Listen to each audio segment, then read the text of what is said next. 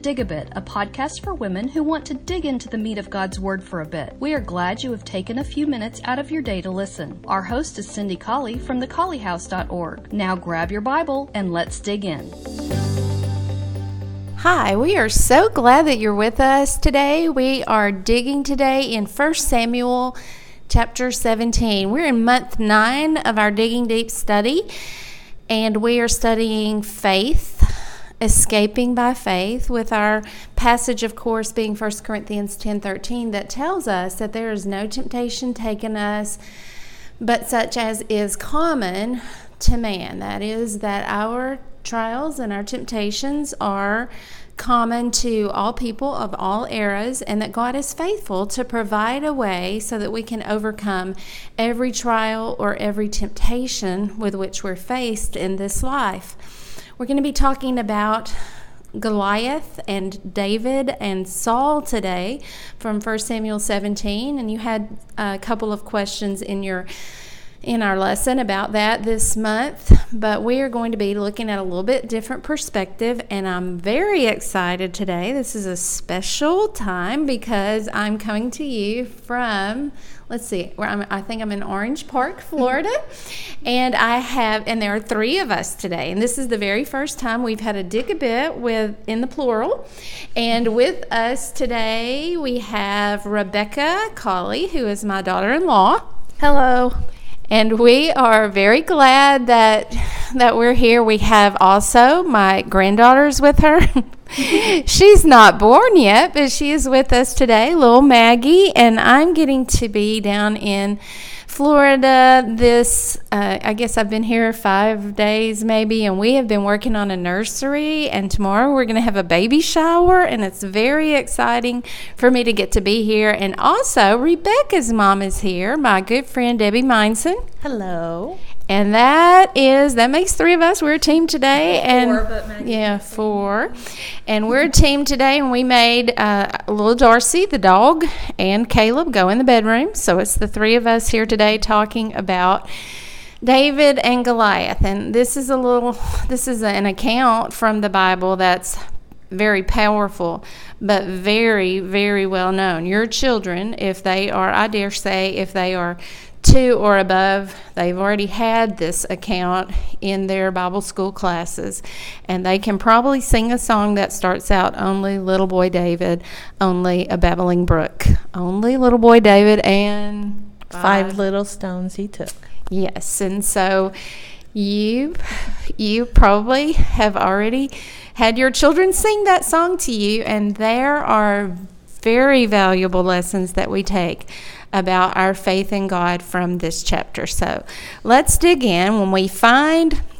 I'll go ahead and introduce it. When we find God's people in 1 Samuel chapter 17, and if we look at verse 11, we find out that they are greatly afraid and very dismayed. Wow, that's a rhyme in my Bible. Dismayed and greatly afraid.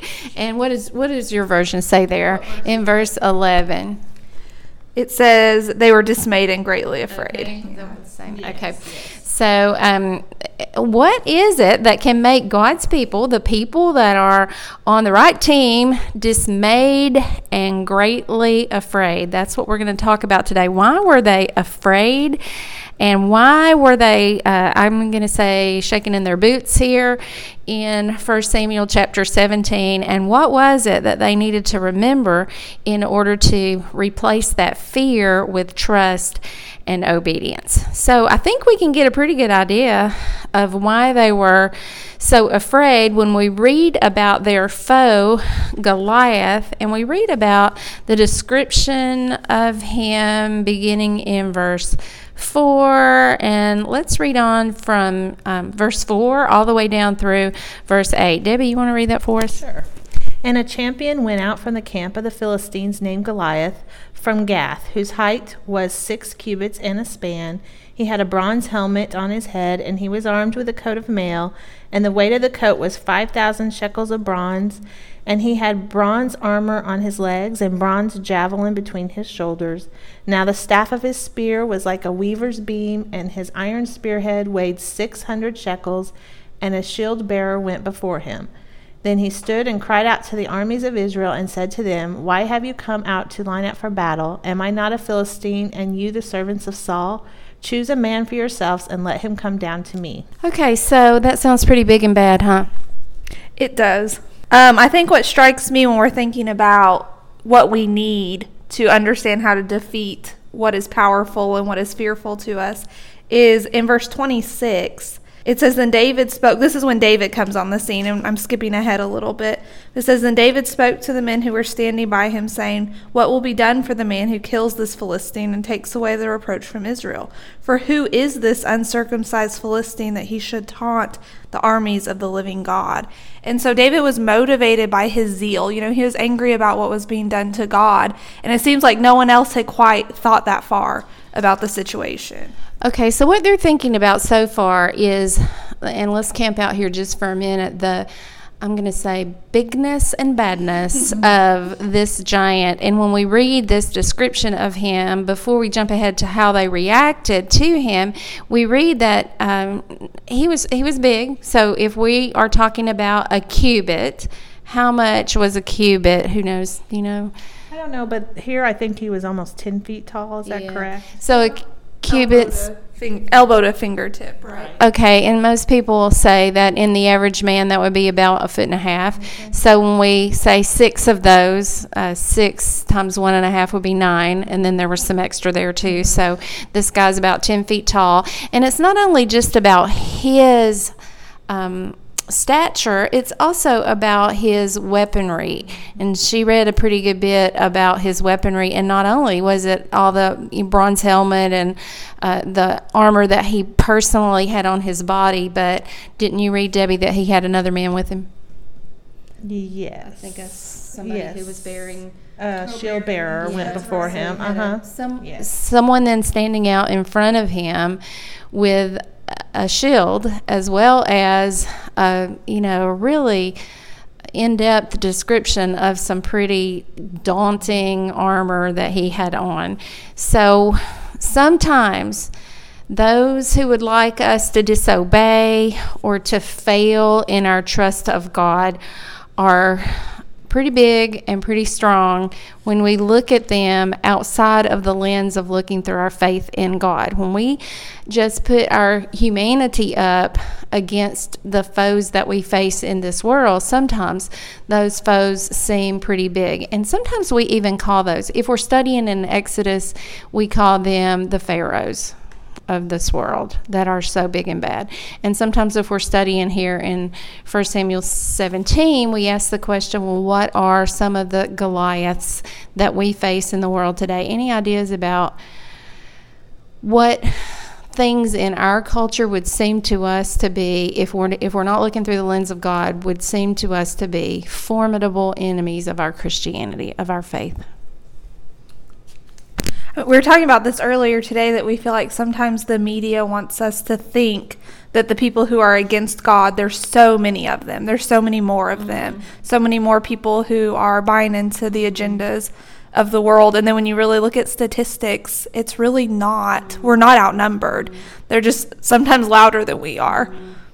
When we think about agendas like the homosexual agenda or then Abortion comes to mind, because that seems to be something that is presented to us like that's just something that everyone accepts. Maybe every family in the world's had an abortion, and that's not really true. Right. I was also thinking of those people who don't believe in God. In our world, I'm not talking about worldwide, but I'm talking about in the United States of America.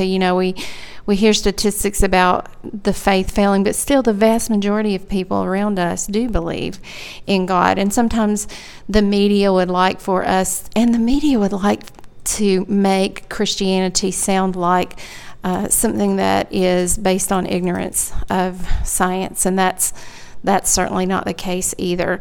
Any more thoughts about things around us? I think feminism is one. I think it's a huge example. It's a great example of how it is embarrassing.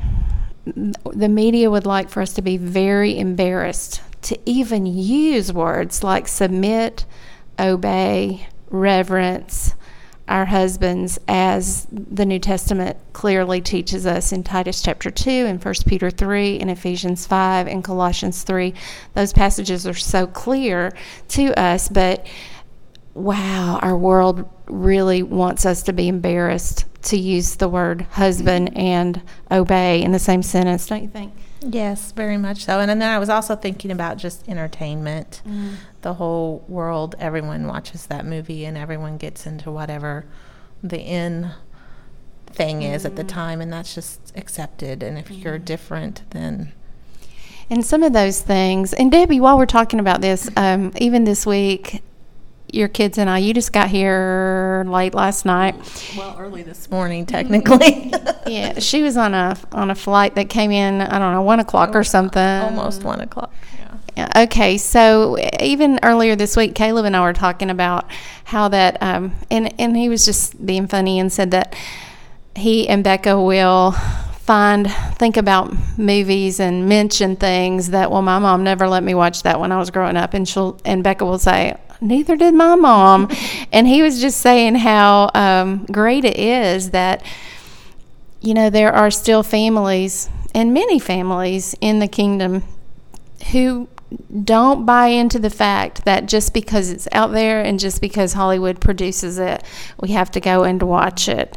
And so, it is an awfully, the peer pressure about entertainment in our world today, especially when I think about some current movies right now, where it's just like, when are you going to see it? Not are you going to see it, but when are you going to see it? And it is something that's not even appropriate for Christians to ever see. And so... And that really doesn't end when you get older, because just this week when I had my hair done, my beautician was talking about some reference to a movie called Dumb and Dumber, which I've never seen. I just told her I'd never seen it, and she was just shocked. I'm like, she was dumbfounded. Yes, Becca, thank you. But there's just a lot of movies like that we've just never ever watched, and so I don't get all those references that people talk about. I have a silly illustration I'll share with y'all, but we spoke at a Purity Day last weekend, and I used this in my lesson. But about a year ago, I got hit in the nose extremely hard, and it was a total accidental thing, and I didn't go to the emergency room because my nose wasn't bleeding, and so I knew it wasn't broken. And I've been hit in the nose so many times growing up, like balls and walls and heads. Like, I just always get hit in the nose. I don't know what it is. So when I got hit this time, it was really bad, but it never occurred to me to go to the emergency room because it had happened to me so many times. And then I finally, about a week later, wasn't any better. So I finally went, and I had concussion symptoms, and the doctor could not believe that I hadn't gone in. She was like, why have you not come into the emergency room? Well, it's because it was so commonplace. And I think that's how our entertainment is right now, is that even in the church, culture has told us this is so commonplace, this is so okay, and we've desensitized ourselves to sin so much that for some reason we think it's normal, when for Christians, watching those kind of things are not normal at all. Shouldn't be. That's so good. And there are all kinds of phrases that people throw out there about entertainment, that it doesn't affect me. Well, as a man thinks in his heart, so is he. Or, just because I see it doesn't mean I'm going to do it. Well, that's not the point. The point is, are you going to fill your mind with the kinds of things that Philippians 4:8 prescribes, or are you choosing to fill your mind with things that are oppositional to that? Couldn't find anything else on. Used to hear that, a lot. But now, of course, we have all the, is it Tebow and all those kind of things we do. But another one is, I can't influence people in the world if I don't know what they're talking about. Have we really come to the point in the world where we don't have anything to talk about except the entertainment industry? That is just crazy to use that. And besides that, what kind of Lord are you intending on bringing them to? Are you intending on bringing them to the pure and holy and sanctified Lamb of God? Or is it some kind of convoluted, dumbed down version of Christianity that is where sin is acceptable. We have to think about the end result of our actions with regard to evangelism. I was just going to add, speaking about evangelism, but the most recent poll says that 83% of Americans identify as Christians. And this doesn't mean by any stretch that 83% of Americans are living as Christians, but I just bring that up because our evangelism is so hindered by these giants, by thinking that we're so outnumbered that nobody's going to listen to us. That's what we hear all the time when we talk about evangelism is, well, no one's going to listen. I try and nobody listens. Well, but if 83% of Americans at least believe in God, then there's 83% of people who will at least, give you their ear for a moment. So we can't let that giant lie keep us from evangelism. Or at least 83% of people already have some frame of reference for you to speak about. They have something in common with us in that they would self-describe themselves with that word Christ in there somewhere. So what do you think about Christ is a good way to begin that. And you're right. All of these things are so good when we're thinking about the giants that seem big and strong, and sometimes the media likes to blow those up onto some sort of a giant screen that really intimidates us. Verse 8, we read, and Debbie already read that, he stood and cried to the armies of Israel and said, "Why are you come out to set your battle in array? Am not I a Philistine, and you are servants to Saul? Choose a man for you, and let him come down to me." That was such an attempt at taunting and intimidation there. This Philistine is saying, I am a giant Philistine, and you are just little servants to Saul. Now, and it was working. Because no one was going out, none of the Israelites were going out to meet him. So his attempt was working. His intimidation tactics were working. And when you think about the fact that he says you are merely servants to Saul, and really at this time, we're about to have David come onto the scene to check on his brethren, and really at this time, it was kind of, I guess it was discouraging to think about the leader of their army being Saul, because do you remember what had just happened to Saul in a couple of chapters before? What had happened just right before this? Well, he'd hideously disobeyed and gave every excuse for why, he should have disobeyed and why it made sense to him, but he was told that he'd have the kingdom torn from him. Yeah. And that's because he was commanded to kill, it was the Amalekites, wasn't it? He was commanded to kill all of them, utterly destroy them. And remember, he brought back some of the best sheep, and his claim was that he brought them back to sacrifice them. And, he gave an excuse for his disobedience, and he brought back the king as well. And at that time, the kingdom was taken from him. Samuel let him know that he would the kingdom wouldn't pass down to his sons, but rather another one would be anointed. And at this time, I believe David had already been anointed, in chapter, I guess late in chapter 15 or early in chapter 16. Chapter 16, David had been anointed. So we're in the very next chapter.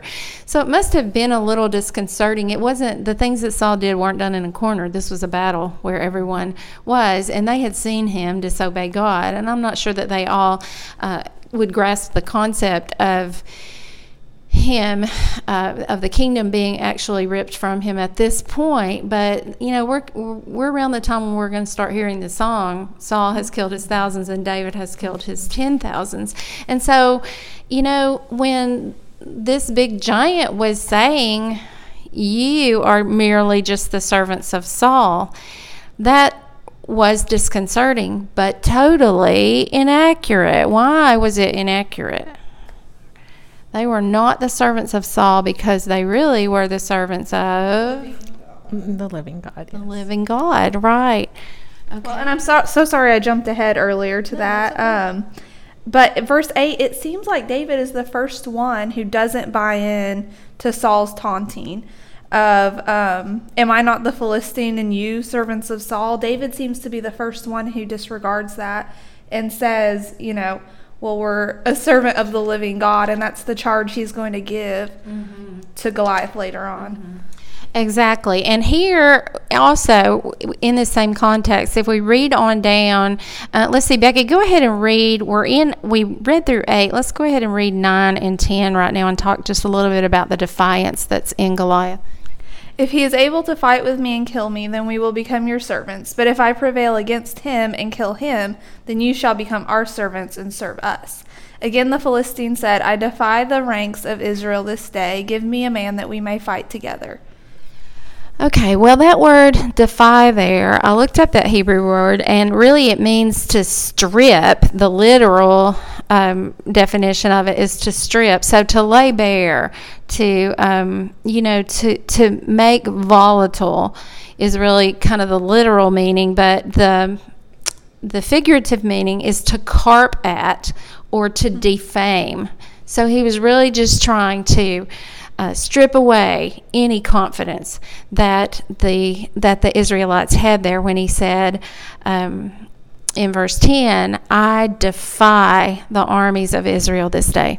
A modern day phrase, I think we use it similar, is to say you gave someone a good dressing down. You chewed them out, you put them down, you made them look small. I think that's kind of a modern day equivalent to what we're seeing. And he was psychologically manipulating them. And I don't know if he had been trained in this, but he was making not only his presence known, but he was really making fun of them, giving them a dressing down and saying, you're nothing. That's really his point there. He was being defiant, and we even have the word defy there. Now, is there a difference in some kinds of sin and defiant sin? Who has something about that you would like to say? Okay, sorry, I didn't mean to interrupt. I guess the biggest example to me in the New Testament is the difference between specifically Pilate and the Jews. And I just want to start back. Oh, go ahead. Now, this is an example of defiant sin. Yes. Okay. So the Jews are the ones in the defiant sin, and Pilate is more in a sin of ignorance. And I think Jesus gives this, Jesus says this in John 19, but we'll get there in just a second. But just really briefly, the first time we really see the ugliness of the Pharisees is in Mark 3, verse 22, when they look at Jesus and they say, the scribes who came down from Jerusalem were saying he's possessed by Beelzebul, and he casts out the demons by the ruler of the demons. So they are so defiant against God himself when they see the miracles that he's able to do, the message that's been confirmed, and they call him Satan. And then another example of this is after the resurrection, the guards come to them and they say, they reported what had happened. And they the Jews do not argue with them. It says, and when they had assembled with the elders and consulted together, they gave a large sum of money to the soldiers and said, you are to say, his disciples came by night and stole him away while we were asleep. But they never, ever, ever deny that it happened. They never deny that the resurrection happened. They just say, well, let's bribe these guards so that they won't tell the truth. And it's just so obvious that they know what's going on. They know Jesus is a prophet. There's no doubt in their mind that at the very least that he's a prophet, and more so that he's able to raise himself from the dead, that he is the Son of God, and yet they openly defy him. But then Jesus gives this judgment in John 19, starting in verse 10. It says, so Pilate said to him, you do not speak to me? This is when Jesus is on trial before Pilate. It says, do you not know that I have authority to release you, and I have authority to crucify you? And Jesus answered, you would have no authority over me unless it had been given to you from above. For this reason, he who delivered me to you has the greater sin. So Jesus is not, saying that Pilate has no sin in the matter, but he is kind of giving the judgment that the one who's willfully sinned, the one who has purposely put Jesus into the hands of Pilate, which could either be Judas or the chief priests, he's the one with the greater sin. I love the point that she's bringing to us now is in regard to the building up to and the execution of the greatest injustice that has ever occurred in the history of mankind. And what she's telling us here from Scripture is that clearly, although we understand that the crucifixion of Jesus was definitely providentially prescribed, planned, happened, occurred because of our sin, and God, it wasn't ever a plan B that had to be created because the cross happened. The cross happened on purpose.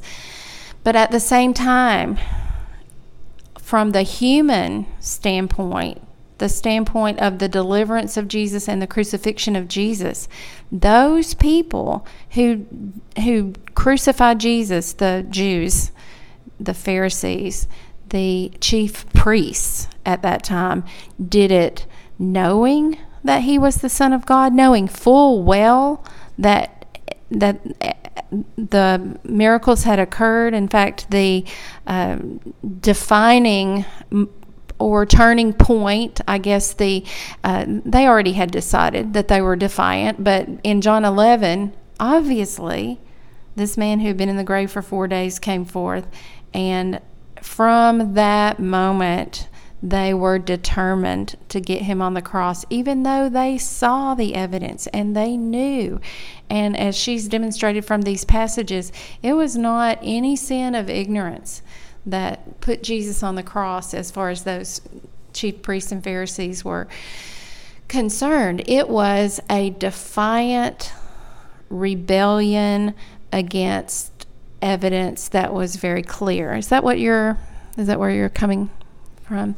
And in the book of, we kind of talked about this earlier this week, in the book of John, that is clearly manifested from, what was that, about chapter 5 that we were looking at earlier this week in another class that Becca was teaching. And from chapter 5 on through the book of John, we see that it was a clear, defiant conspiracy to get Jesus on the cross, even though they knew that he had performed the miracles and that he was from God. He was the Son of the Father. Does anybody have anything to add to that? Or were you looking at a while ago that you mentioned something about Agrippa? Did you? Yeah, I was just thinking about different people in the New Testament who stood up in the face of giants, of scary people. And before I talk about just a few of those really, really briefly, Jesus has the key to all of this. He says, you would have no authority over me unless it had been given to you from above. And all of us can have that kind of idea in our minds that, sin is alive on the earth just because God has allowed it to be for now. And he's going to put all of that away soon. And so it's this idea that, we're able to stand up against people because we know God has the ultimate authority. But some other people who understand this are Peter and the other apostles in Acts chapter 5. And this one, everyone knows this verse, we must obey God rather than men. But they stood before the high priests and before the council, probably the same people who put Jesus to death. And they were just happy to say, we must obey God rather than men. Yeah, and this wasn't just something that they came up with in chapter 5. When we look at Acts chapter 3 through 5 and we really see what happened, they were beaten and told to stop teaching, and they were miraculously let out of prison, and they couldn't find them. Well, where are they? And they're in the temple teaching again. It was just Acts 3 through 5. When you look at the boldness there that kept surfacing over and over and over again, you understand that they were David's, and we're going to talk about David saying is they're not a cause, but they had a cause, and nothing was going to stop them from the proclamation of the gospel there. Yeah, it wasn't without threat. By chapter 5, they had already, as you said, been beaten and put in prison, and they were still happy to speak for Jesus. But then we were also talking about Paul against Agrippa, and Agrippa was a powerful person. He's someone who would have been so intimidating, and Paul is happy to just give, to give the what he believed, to give about Jesus, to give his personal story about how he met Jesus Christ. But not only that, he evangelized in the middle of it. He was begging Agrippa to become a Christian. He says, King Agrippa, do you believe the prophets? He says, I know you do. And Agrippa replied to Paul, in a short time you will persuade me to be a Christian. And Paul said, I wish to God that whether in a short time or a long time, not only you, but also all who hear me this day might become such as I am, except for these chains. So Paul had another key to standing up in the face of giants, is that they have souls too. These giants have souls, and Jesus Christ has the power to win those souls. That's so powerful. I was just going to say, one point in all this to remember is Goliath had been out there daily for like 40 days. And so they had all been listening. The Israelites had been hearing that. David comes on the scene, and he hasn't been listening to that. So if we keep our focus off of what the world is telling us about how we are outnumbered and how we don't have the truth and all the things that the world tells us, and we keep our eyes on God, then we have a much better chance of standing up to what the world is telling us.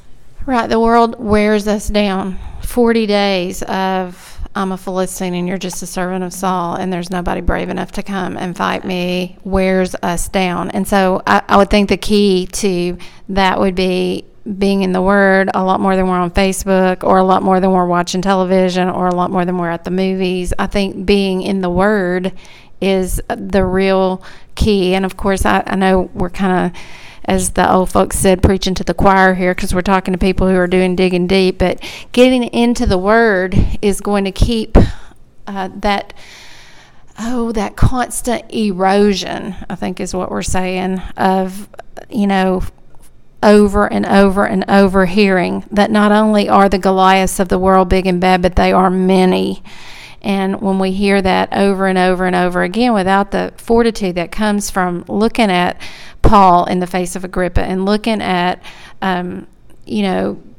Peter and the rest of the apostles in 3-5, and even in Acts 2. I mean, they were eyeball to eyeball with the people who had crucified Jesus in Acts 2. They were some pretty, there were daunting Goliaths in that audience in Acts 2 when the church was established, and yet there was no mincing of the words in their voices. And I know they had the reinforcement of the miraculous Holy Spirit that day, but just to look at those people and say, rest assured, we know that you have crucified, and you have that same Jesus that you have crucified is both Lord and Christ. And they were boldly standing up against that Goliath. I don't want to say too much on this point, but one thing I'd like to say to anybody, especially young mothers, because I look back when my kids were young. It's okay. I'm not saying put your head in the sand and don't know what's going on in the world. I'm not saying that, but it's okay to not spend all your time on world events and all the terrible things that are happening, because that can be scary, and that gets your mind off of what you're supposed to be paying attention to, and that gets your focus off of God, and it does make you doubt, and it does make you scared. And so you really need to make sure you're spending time in the Word more than you're paying attention to any news or any radio or anything. And like I said, I'm not saying don't pay attention to world events, but it's okay to not be yes, because I can't do that.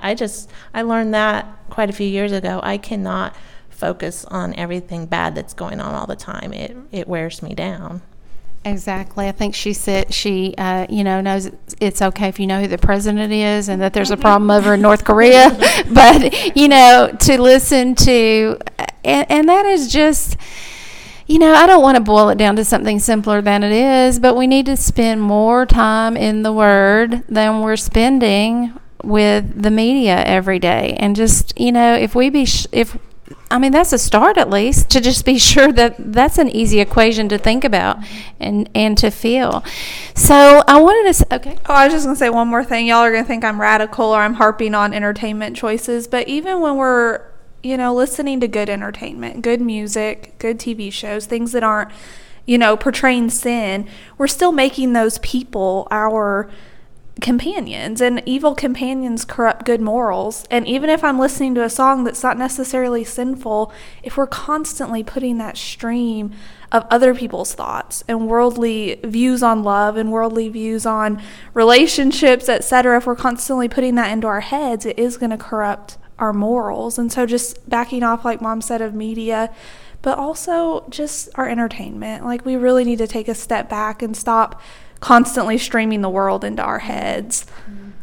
I have been talking with some people whose sadly whose marriages are failing, and one of those people recently said some things to me that were, sort of melodramatic, or I don't know, sort of I guess told me that that she understood that it was very sad that the marriage was falling apart, and that she was full of sadness and loneliness and sorrow, but not necessarily devastated because of sin that had occurred. And in that same context, she sent me a part of a song that you hear on the radio right now.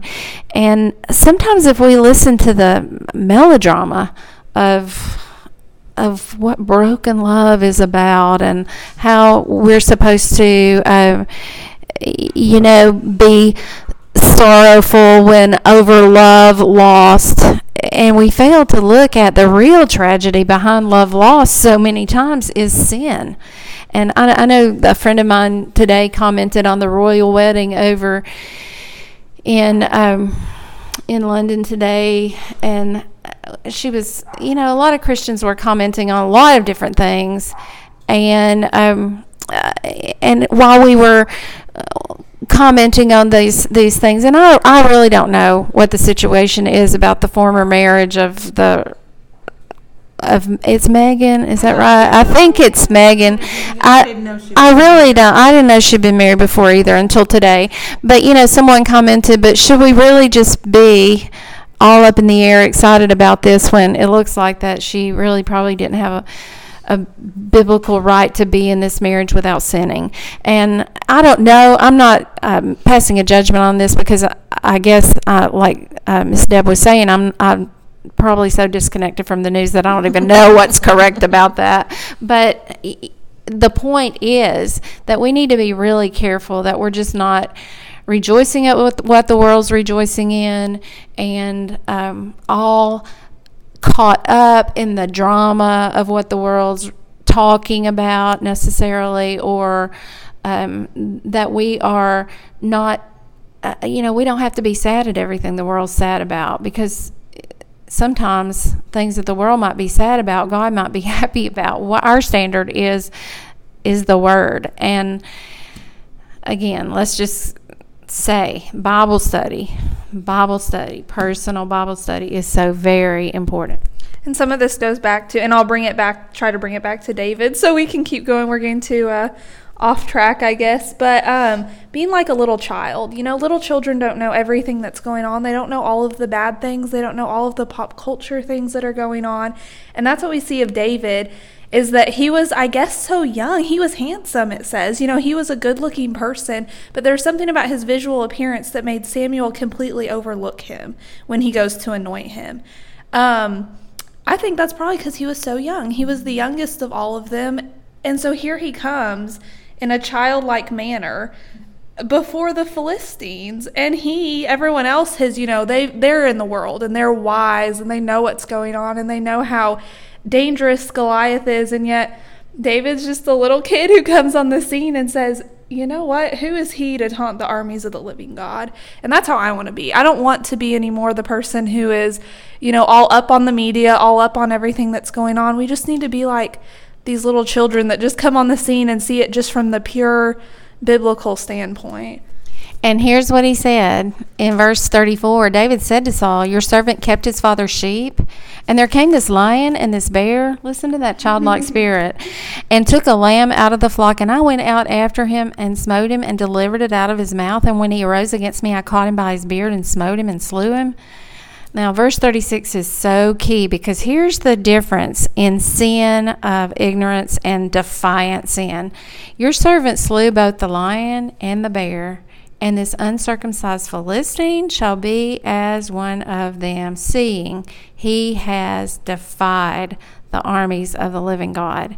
I love that, because here he's saying, I'm not worried about this, because God's delivered things into my hands before. God's in charge here, and he has defied, not me, not the army of Saul, but he has defied the living God. And it's just like David's saying, we can take care of this because we have God on our side. And when my little grandson's 3, and when they, I'm going to say in quotes, play David and Goliath at Bible time at night, he puts his foot on top of his daddy's chest. His daddy's falling down on the floor because he's pretending he's Goliath, and he says, I came in the name of the living God. And that is exactly what David is doing here. He is saying, stop carping at, stop defaming, because you're not talking to the servants of Saul. You are talking to the servants of the living God in verse 36. And then I love the question. Let's back up to 29. Now we've got this brother named Eliab, and Miss Deb, go ahead and read 28 and 29, because we've got this person who should be in the right camp, but he is a discouragement, a definite discouragement to David. Now Eliab, his oldest brother, heard when he spoke to the men, and Eliab's anger was aroused against David, and he said, why did you come down here? And with whom have you left those few sheep in the wilderness? I know your pride and the insolence of your heart, for you have come down to see the battle. And David said, what have I done now? Is there not a cause?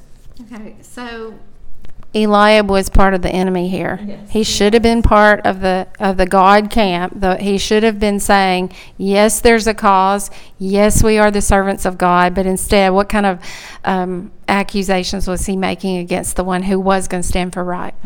In typical fashion, he was the older brother, very annoyed at his younger brother coming on the scene and seeing the truth that he was missing. Yeah. And he said, you're full of insolence and you're full of pride. Look at you.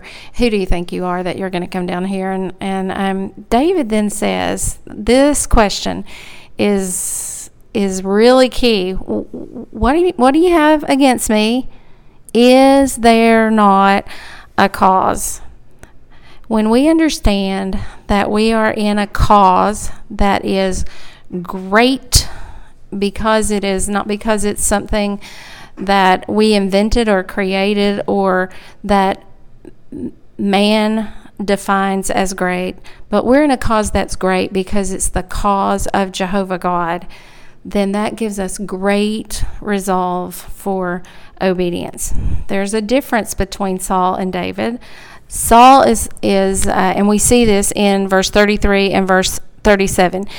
33 says something that Saul said to David. What did Saul say to David in 33? Then Saul said to David, you are not able to go against the Philistine to fight with him, for you are but a youth, while he has been a warrior from his youth. So not only is Eliab in the wrong camp, but the king of Israel here is in the wrong camp. And he says, you're not able to fight against him. You're just a young man, and he's a man of war from his youth. But there is a difference in Eliab and Saul and David. The key to David's bravery is and trusting and obedient heart is in verse 37. And I just look at this part and David saying, is the truth not living or dying for? Just like we know that Jesus is worth living and dying for. And when we kind of circling back to what we were talking about earlier, when we get to heaven, we're really not going to care if we've seen the latest blockbuster movie or if we chose not to because it wasn't the best thing to watch. None of that's going to matter. Is this not a cause worth giving up whatever you have to give up for? or what our Eliabs in the church have said about whether or not we saw it. It's not going to matter if they thought that we were, sometimes our word instead of insolent or prideful is somebody say, oh, you're just holier than thou because you didn't go watch that movie. And even we could take a long time to talk about the phrase holier than thou, but, it's not going to really matter, is it? Because there was a cause. And so Saul in verse 33 said, you are not able to go against this Philistine. You're just a youth. But David said, it's not about me. In verse 37, the Lord that delivered me out of the paw of the lion and out of the paw of the bear, he will deliver me out of the hand of this Philistine. And Saul said to David, go, and the Lord be with thee. So that's a contrast there. Saul was obviously looking at the outward appearance of David, the youthfulness of David. He wasn't looking at the cause and the originator of deliverance in verse 37. So 1 Corinthians 10 verse 13 is our passage here. It's our overriding passage, of course, through this study, but in 1 Corinthians 10:13, we have it there that the Lord is going to make a way. And David had that firmly. He had seen it with the lion. He had seen it with the bear. He did not have any illusions that he had the power to go up against any of the Goliaths or Philistines around him. But he attributed the power of deliverance to God himself, and thus he was faithful and trusting and obedient. What else? And that happens to us too. The longer we live as a Christian, I've never been delivered from a bear or a lion, but you can look back at your life and see all the times that God's delivered you, and you know that, and that gives you that comfort and that same conviction that David had. I think Shadrach and Meshach and Abednego are in this lesson too, and I'm not going to go very long on them, but what they said was, he is able to deliver us, but if not. And, if we die standing up for right, and I don't personally know anyone in America that's ever done that in my lifetime anyway, but if we personally stand up against the Goliaths in our society, if we did have to die for that, would we still win? We would. I think sometimes our bigger giants, though, some of us would rather die than get embarrassed, or get put on the spot or feel uncomfortable. So maybe our bigger giants are not necessarily facing death, but facing ridicule. And discomfort. Yeah. The taunting, the carping, the defaming is very real. And so even though there was obviously these Eliab thought there was a chance of death here, but perhaps it is what we read about in what verse did we start out with, where he said, I defy, verse 10, that loud defiance of the world that makes fun of us because we're just little ignorant Christians, or we are standing for that which is countercultural, and we are sometimes described as, I'll just give one example. When I was a little girl, and maybe you've heard me say this before, but I was once trying to talk with a person about somebody from middle school. I was in middle school, and I was trying to talk to this person about the Lord. And I said, why don't you just come to visit worship with me? And this little girl said, well, who all at school goes to? And, of course, she said, your church. And I began to name some of the people in my Bible school class. And this little girl just laughed and said, I can't believe some of those people you're naming go to church anywhere. Well, you know what? Those people, I wish I hadn't named them, but they were on the wrong side. They were the Eliabs. And they were the ones who, when I got home, I thought about that, and I thought, those are the people who make fun of me when I do the right thing, even though they are in my Bible school class. And sometimes it's the people who are among us that we, like the Eliabs among us, that we have to just say, there's a cause.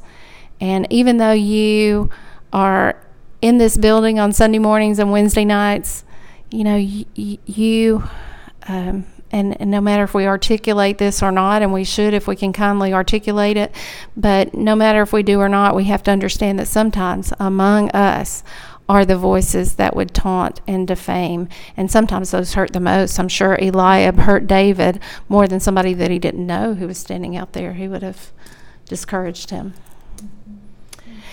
Any final comments? Well, just thinking about defiance. The dog has busted out of the room, and Caleb is being defied by the dog, and so I need to go try to tend to that situation. But thank you guys so much for listening, and thank you.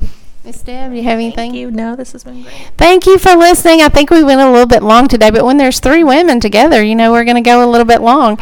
Yeah, we have about another week and a half, I think, still to go in this month 9 of our study. We'll have one more dig a bit, and then we will have the podcast. The video podcast will take place a week from this Tuesday. So that'll be, I think it's about the 28th or something. It's the last Tuesday night of this month, and we'll look forward to being with you then. Thanks so much for joining us, and have a great day. Bye. If you find yourself in Huntsville, Alabama, we'd love for you to worship with us at West Huntsville Church of Christ at Providence, 1519 Old Monrovia Road, Northwest. Sunday morning worship begins at 9 a.m., followed by Bible classes for all ages. We meet again at 5 p.m. for evening worship and at 7 on Wednesday night.